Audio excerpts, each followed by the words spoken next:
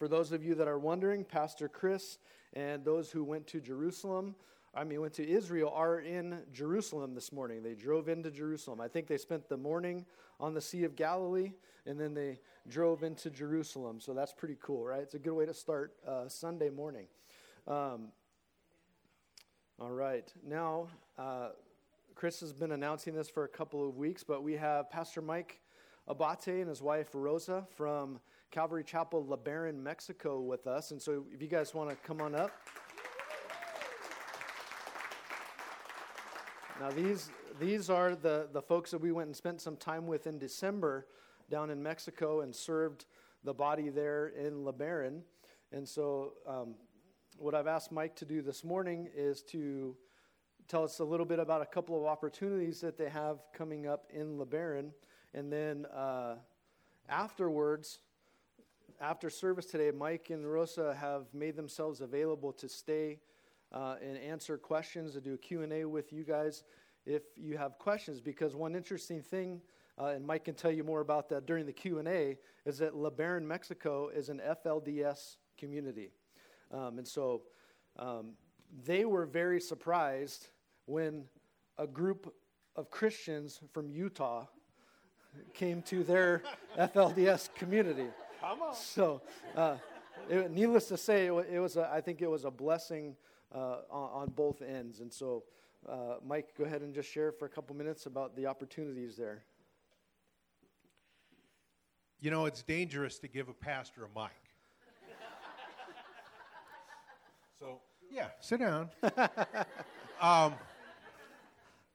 Anyway, let me start by thanking you. Thanking you for having us come here and visit with you all. And thank you for sending a team down to LeBaron to minister and serve alongside of us. You guys are a blessing to us. That said, how many of you here today are called to share your faith with others? Let me see your hands. Come on. Everybody. All hands should be up. Come on. Come on. Okay, anybody have family that's unsaved? Anybody have neighbors that's unsaved? Anybody have enemies that are unsaved? Okay, all right. Well, this is a verse for you. This is a verse for you out of Revelation. Now, don't worry that it's out of sequence, okay? We're not getting technical this morning. But this is a verse in Revelation chapter 12, verses 10 and 11. They're for every believer.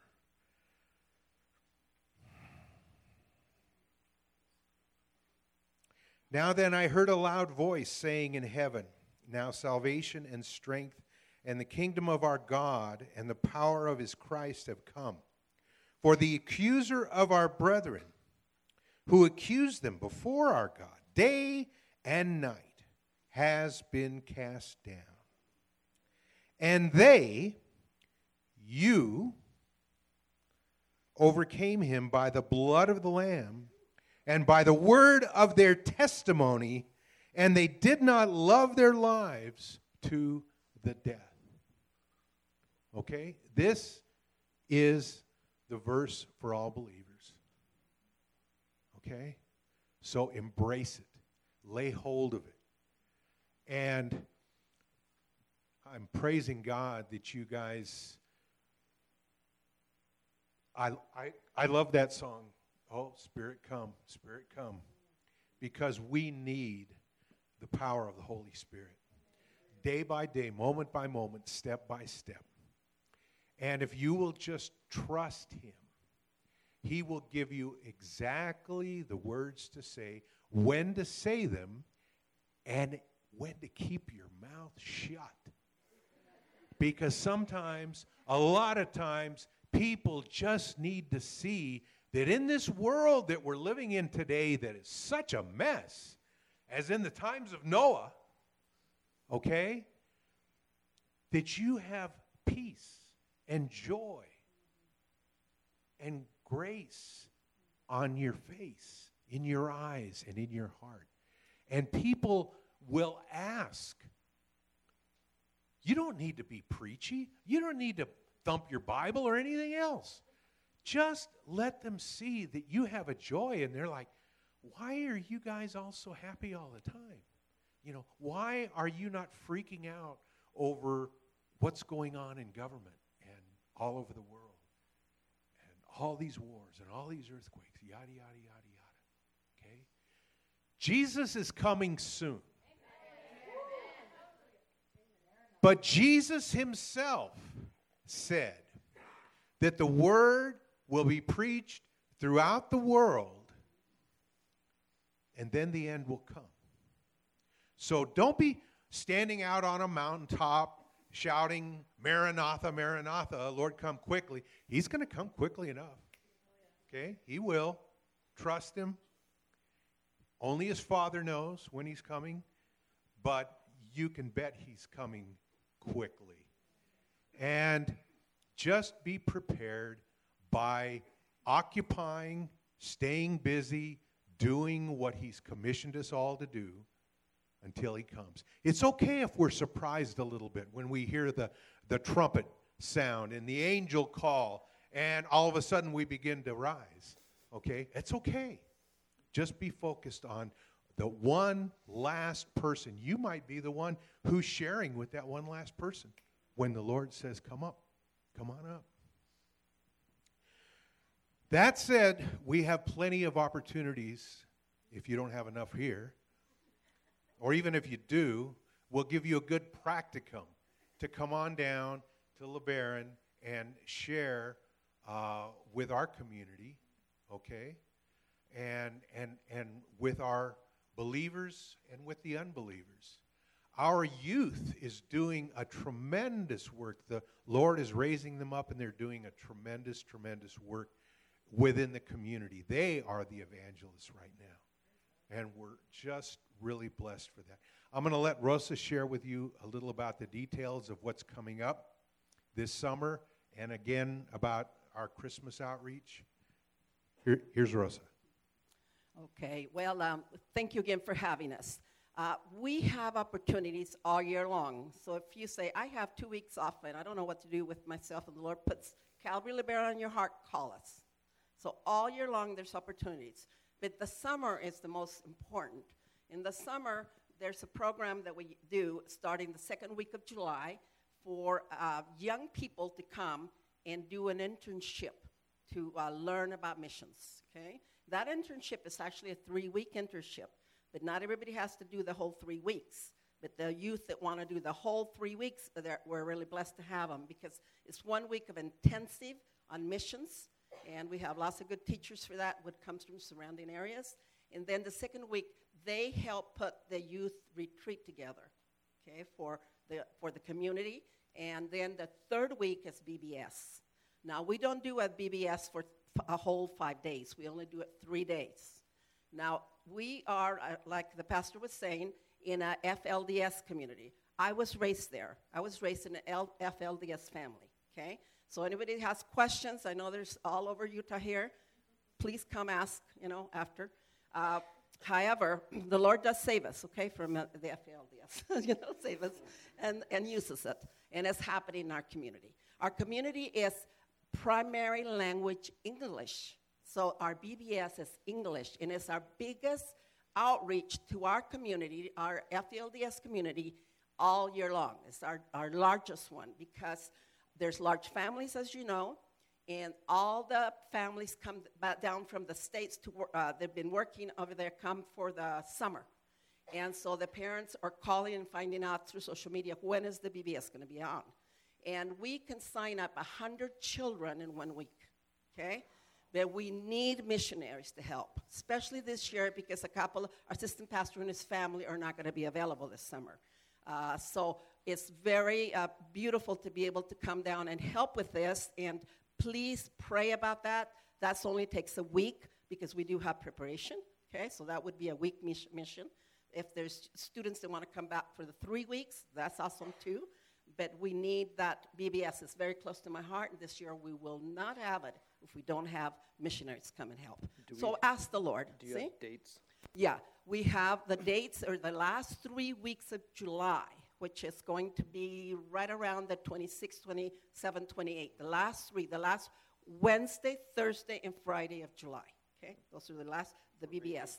Yeah, but we would like you there by Monday for prep. Monday, Tuesday of prep, and then the three days of VBS. Yeah, and then Saturday is cleanup day. So that's what we're all about. Thank you so much.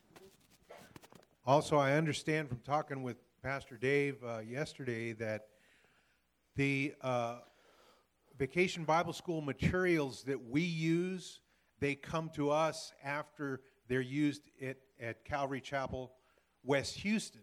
Okay, they send their used materials down to us, and we reuse them again. So Dave remembers that because he used to be over there.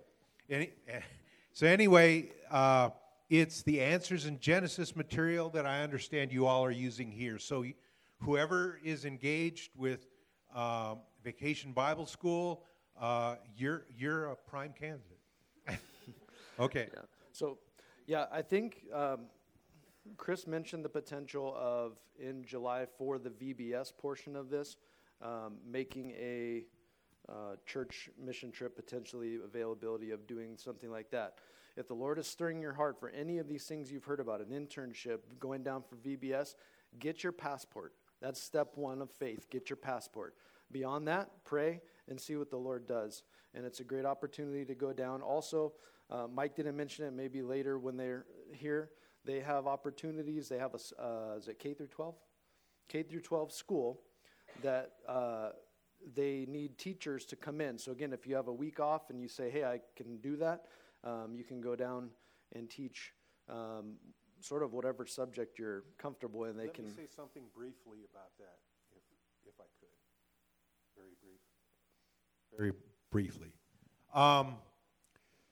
The K through 12 school is in jeopardy of not continuing because our assistant pastor and his wife, who have been the primary directors behind that, may be leaving to the States so that he can accomplish his American citizenship, okay? And if that happens, we may have to shut down the school because we don't have adequate people to oversee that and keep it going. So if that is something that tugs at your heart, please let us know. And please pray about that because we're praying that God will raise up someone from one of our sister churches to come alongside and keep that going. That is a huge outreach to the community. All right, well, let's take a moment. We'll pray for Mike and Rosa in the ministry there. Father, we do lift up Mike and Rosa and just the church at Calvary LeBaron and the various ministries, the school. And Lord, you provide it. It's your church. It's your community. It's your body of believers. And so we ask that you would just raise someone up, or that David and Lydia can get all the paperwork situation done rapidly, Lord, and just keep the school going. It's a place where kids are hearing your word and they're learning about you. And we pray for the VBS and just the need for workers and servants over the summer, that you would just stir hearts to come down and help out. And God, if there's anyone here in this body of believers that is just feeling stirred, God, I pray that fear would not be something that gets in the way and they would just put their trust in you. In Jesus' name, amen. All right, thanks, guys. Again, after service, we'll have a little Q&A. All right, we have a Bible study. Open your Bible up to 2 Kings chapter 18. And now I'm going to give you just a little bit of background, and then we're going to roll because we got to get through 2 chapters today. Okay? See? No one's laughing at me. I'll hold you here till noon, okay?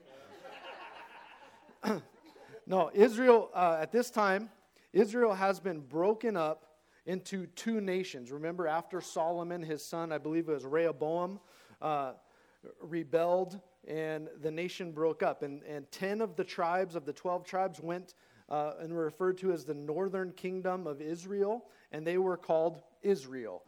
2 tribes, the tribe of Judah and the tribe of Benjamin, were referred to as the southern tribe of Judah. So you have the northern tribe of Israel, northern kingdom of Israel, southern kingdom of Judah. And the northern kingdom of Israel has, on record, there is no king who was godly. They were all wicked. They were all following after idol worship and doing the things they shouldn't. The southern kingdom of Judah, they also had a number of kings who were bad and wicked. However, they also have a number of kings who were listed as doing what was right in the eyes of the Lord. Hezekiah, who we're going to study this morning, was contemporary to the prophet Isaiah. Okay? And you'll see as we go through this that he leans on the prophet Isaiah quite a bit. And the reason that I chose to do this Bible study through this life of Hezekiah is because I was reading through the book of 2 Kings a while back, and here's what I noted. After Solomon's kingdom was split, or after the nation of Israel post-Solomon was split into two, there were 12 kings in the southern kingdom of Judah before Hezekiah. He's the 13th, if I counted right. 6.5 of them were bad, and 6.5 of them were good. And I say half because Uzziah started out good, but then he ended up bad, okay, when he got filled with pride. But what I noted was that of the good kings before Hezekiah, this is what it says. This is what recorded. He, fill in the blank with the king's name, did what was right in the sight of the Lord, according to all that his father or fathers had done. And then there's this word, except, or it will say, however, the high places were not removed. The people still sacrificed and burned incense on the high places. It is that word except that really got me thinking. Because I was thinking about, if this was my name, Dave, did what was right in the sight of the Lord except. Doesn't mean I'm not going to heaven. Doesn't mean I'm not saved. But what is that except? Right? Maybe there's an except or a however or a but in your life. What is that thing? Right? And it says this over and over about the good kings, that they did what was right in the sight of the Lord except. And it's like, oh man, I don't want that except anywhere in my life. And so then I get to chapter 18, which we're going to look at this morning, to the life of King Hezekiah, and here we find answers. What we do when there's an except. And what we'll see is that Hezekiah is not perfect. He makes mistakes. Yet, note this about his life. He loves the Lord with everything that he has. So we're going to get to it, 2 Kings 18. Let's pray. Lord, help in Jesus' name. Okay.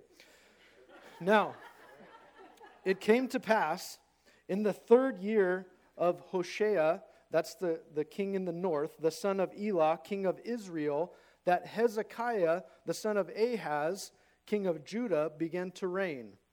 He was 25 years old when he became king, and he reigned 29 years in Jerusalem. His mother's name was Abi, the daughter of Zechariah. Check this out, what God's word says about Hezekiah. He did what was right in the sight of the Lord according to all that his father David had done. Notice this. He removed the high places. There's no except in his life. He removed the high places and broke down the sacred pillars, cut down the wooden images, and broke in pieces the bronze serpent that Moses had made. For until those days the children of Israel burned incense to it and called it Nehushtan. He trusted in the Lord God of Israel, so that after him was none like him among all the kings of Judah, nor were before him. For he held fast to the Lord, and he did not depart from following him. That should be underlined in your Bible. But he kept his commandments, which the Lord had commanded Moses. Note this, the Lord was with him. He prospered wherever he went. And he rebelled against the king of Assyria and did not serve him. He subdued the Philistines as far as Gaza and its territory, from watchtower to fortified cities. Hezekiah is an awesome king. He's taken this nation from broken and screwed up, Look at what his dad, if you turn back to chapter 16, maybe a page or so behind, chapter 16, verse 1, it talks about his dad, Ahaz. Ahaz was 20 years old when he became king, and he reigned 16 years in Jerusalem.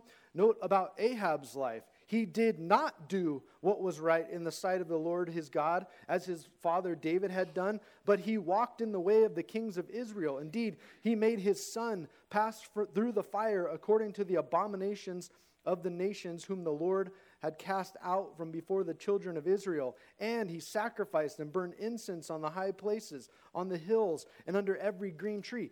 Hezekiah's dad was a wicked man.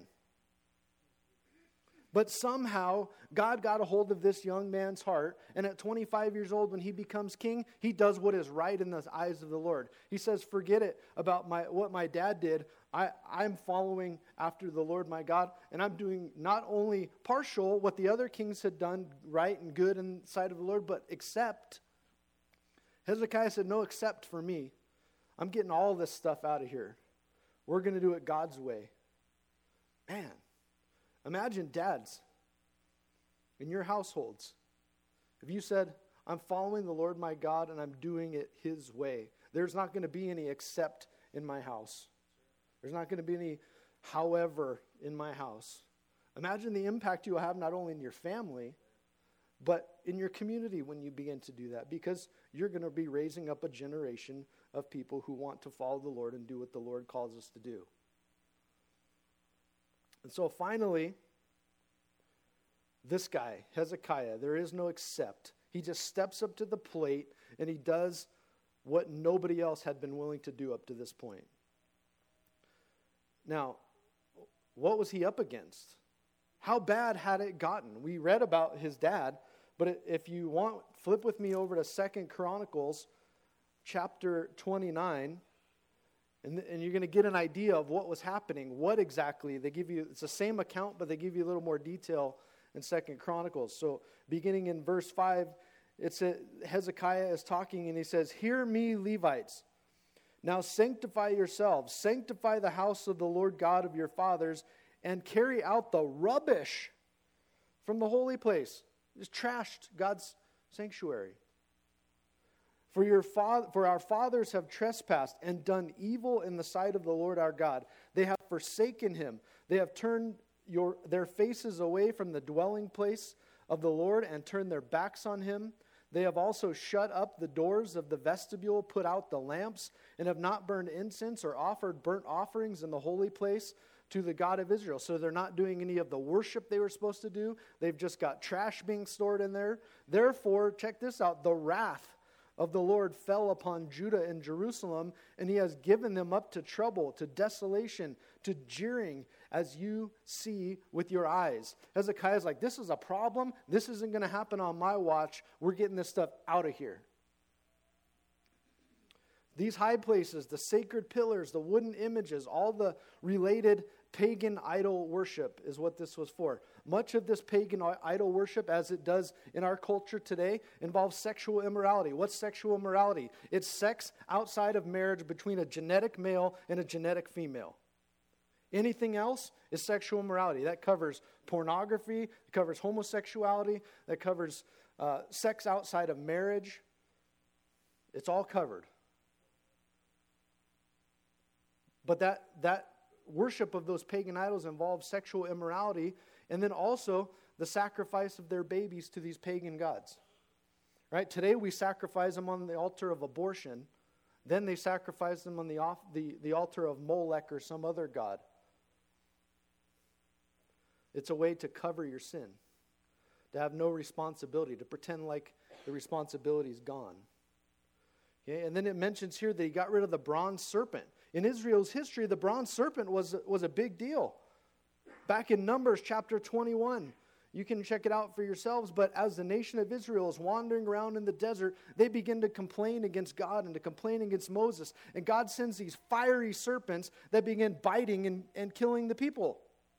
And they come to Moses and they ask Moses to pray that God would take the serpents away. And Moses does, and then God tells him to make a bronze serpent and put it on a pole. And then he says to put that pole up in the middle of the camp. Anyone bitten by the snake, just look at the pole and they'll be healed. And can you imagine there was people who wouldn't look at the pole? But what was an act of faith for those people back in Numbers became an idol to the people in Hezekiah's day. They began to worship the object rather than the God who had healed them by their faith. In John chapter 3, Jesus uses that same example of the serpent on a pole as looking forward to him. It was supposed to be an example. John 3, verse 14 says, "And as Moses lifted up the serpent in the wilderness, even so the Son of Man must be lifted up, that whosoever believes in him should not perish but have eternal life." And then the verse we all know, "For God so loved the world that he gave his only begotten Son." It was supposed to be an example, a picture of Christ. And they began to worship the image, sort of like in our Catholic churches where they put Jesus on a crucifix. And it's like when people walk in the door and they first see the thing and they drop to the knees and they do the thing. They're worshiping the object, not the God who it's to represent. So verse 5, Hezekiah, we note, he trusted the Lord. He held fast to the Lord. Verse 6, he didn't depart from following him. Verse 7, notice the Lord was with him. You notice that he rebelled against the king of the Assyrians. The Assyrian king was basically like a mob boss coming to all these nations and taxing them. Hey, if you want us to leave you alone, you want us to protect you, then you're going to have to pay a tax. He said, we're not doing that. They subdued the Philistines, a perpetual enemy. They had the nation of Judah now has the Philistines sort of under their thumb, and they're not worried about them anymore. Verse 9, now it came to pass in the fourth year of King Hezekiah, which was the 7th year of Hoshea, the son of Elah, king of Israel, that Shalmaneser, king of Assyria, came up against Samaria and besieged it. And at the end of the 3 years, they took it. In the 6th year of Hezekiah, that is the 9th year of Hoshea, king of Israel, Samaria was taken. Then the king of Assyria carried Israel away captive to Assyria and put them in Halah and by the Habor, the river of Gozan, in the city of the Medes. Because, notice this, because they did not obey the voice of the Lord their God, but transgressed his covenant and all that Moses, the servant of the Lord, had commanded, and they would neither hear nor do them. Failure to obey the Lord will lead to wipeout in our lives. Okay, whether you claim to be a Christian or not, it will lead to wipeout in your life. Now, what's happening here? First of all, the area of Samaria is taken by the Assyrians. So they're getting closer. They've been conquering nations, and they're getting closer to Jerusalem. They're getting closer to Judah. Then they come next, they conquer the northern kingdom of Israel. These are, whether they are the same kingdom or not, these are brethren, right? The northern kingdom and the southern kingdom. They're all the nation of Israel come together. Now they've been taken. They're getting closer. They're getting closer. Do you think you would be getting nervous? Right? We got balloons flying over our skies. They say it's from China. Kind of makes people a little bit nervous. They're getting closer. China's always been so distant and far away. Now, they're not really a threat, but now balloons are flying over. That's kind of, well, what's in the balloon? Right? What are they taking pictures of? Why? Right? It's kind of scary. They're getting closer. They're getting closer. I'm trying to make it relatable, right? Now, as the enemy is getting closer, I'm sure the text is going to tell us Hezekiah is getting nervous. Again, put yourself in his shoes. How are you feeling? As Christians, are we promised a life that is free of troubles? No. The Bible says the exact opposite. All those who desire to live godly in Christ Jesus will have a vacation in Hawaii? What does it say? Yeah, they will suffer persecution. I actually have a coffee mug that says that.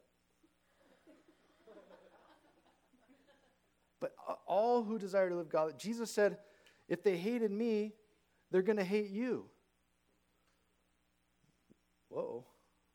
That flies in the face of a lot of the bad theology and doctrine we hear today. We're not promised a trouble-free life, and Hezekiah is going to end up with a non-trouble. Right now, things are going great. He's got enemies under his thumb. He's like to the Assyrians, nope, we're not paying you any tribute taxes. Well, things are going to get a little tougher. Verse 13, and in the 14th year of King Hezekiah, Sennacherib, the king of Assyria, came up against all the fortified cities of Judah and took them. He's getting even closer now. Then Hezekiah, king of Judah, sent to the king of Assyria at Lachish and says, I wish this part wasn't in here, but again, I have done wrong. Turn away from me. Whatever you impose on me, I'll pay it. Just leave us alone. Please don't come attack us. And the king of Assyria assessed Hezekiah, king of Judah, 300 talents of silver and 30 talents of gold. So Hezekiah gave him all the silver that was found in the house of the Lord. No! And in the treasuries of the king's house. At the time, Hezekiah stripped the gold from the doors of the temple of the Lord and from the pillars which Hezekiah, king of Judah, had overlaid, and gave it to the king of Assyria. Oh, you just wish that part wasn't in there. But it's real. When we become afraid, we do dumb things. Fear takes away faith. But it works in reverse too. Faith cancels out fear. Jesus told the religious leaders to have faith in God. Not faith in all of the things I've done, all of getting rid of the accept and doing all the right things. I can't put my faith in that. I have to put my faith in the God who I worship. I can't put my faith in the stuff I put in the tithe box. I can't put my faith in the fact that I said a sinner's prayer or that I pray every day and read my Bible. Those are all great things that will help you grow in your relationship with the Lord. None of those things will save you. Jesus saves you. Period. Our faith is in what He has done. We're going through it in our small groups. Chris is going through it on Wednesday nights in Galatians. It is by grace only that we are saved. Nothing else. So, Hezekiah has made a mistake here.